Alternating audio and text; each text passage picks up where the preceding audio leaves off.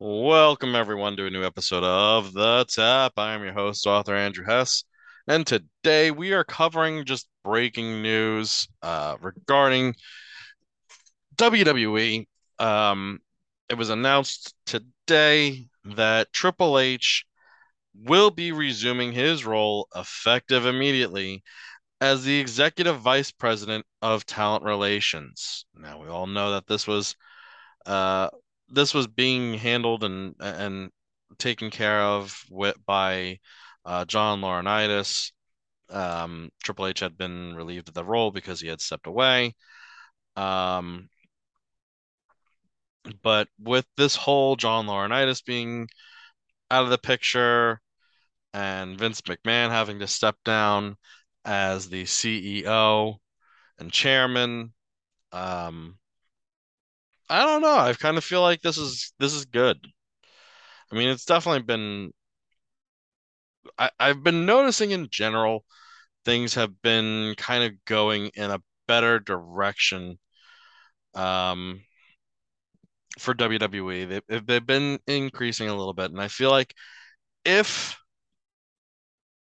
Vince has moved away from the company at all, even in the creative sense, I'm hoping that Stephanie and Triple H, or Paul Levesque, whatever you want to call them, take the reins of this business and really do what's needed to get it back on the right track because it really hasn't been doing well at all.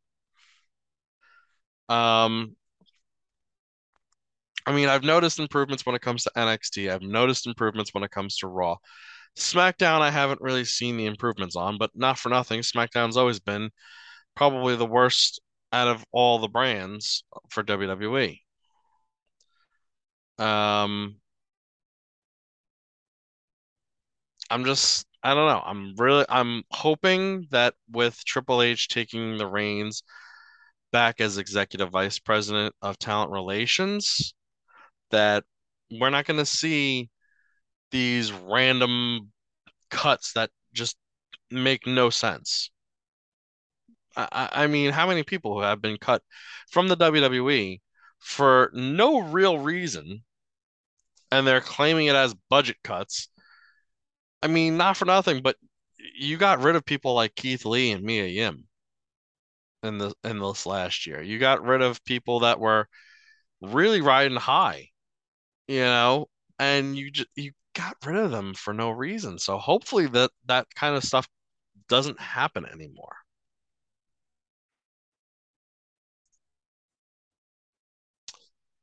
In other news, um, I'm just gonna kind of go through a few of the other items that I've been coming across this morning. Looks like Santana from AEW will be out of action for about 8 months due to reconstructive knee surgery. We wish him all the best. It also looks like the booking for Rush and Andrade versus the Lucha Brothers continues to be delayed, as Andrade is trying to get everything set up with Ric Flair for Ric Flair's last match. Um, and he's been dealing with an inflammation in his ankles. So he's kind of limiting what he is doing at the moment. So that's why that is unfortunately happening. Speaking of Ric Flair's last match, their opponents of Ric Flair and Andrade are scheduled to be Jeff Jarrett and Jay Lethal now. Jeff Jarrett is also going to be working, uh, not under a contract. It's a one-time deal with the WWE to be the special guest referee for the tag team title match at SummerSlam, which is being held in Nashville. It looks like that this is also being done to help promote Ric Flair's last match. It's not going to be part of any storyline, but it's just to kind of get Jeff Jarrett on TV, get him some exposure, as Jeff Jarrett now is going to be preparing to wrestle with his tag team partner Jay Lethal to take on Ric Flair. Um, it also is reported that Sami Zayn is dealing with a legitimate injury. Looks like to be some sort of arm or shoulder injury, which is why he came out on SmackDown last week in a sling. I'm also seeing reports that the reason behind Liv Morgan's push to be the SmackDown Women's Champion has also been due because of Naomi and Sasha Banks walking out on the WWE. It looks like that there were Sasha Banks at least was being billed as the top babyface, and Naomi was is kind of usually a top babyface, but not usually in the main event picture as much unless she's absolutely needed. With those two being out of the picture, it gave room for somebody else to be brought up into that main event spot, which is why they chose Liv Morgan, who has had a tremendous amount of fan support behind her over this last year, year and a half, I would say. So, I mean, people decide to leave and it gives the room for somebody else to get the spotlight. And finally, this is a really kind of an insane story, and I'm half hoping it's real and half hoping it's just bullshit.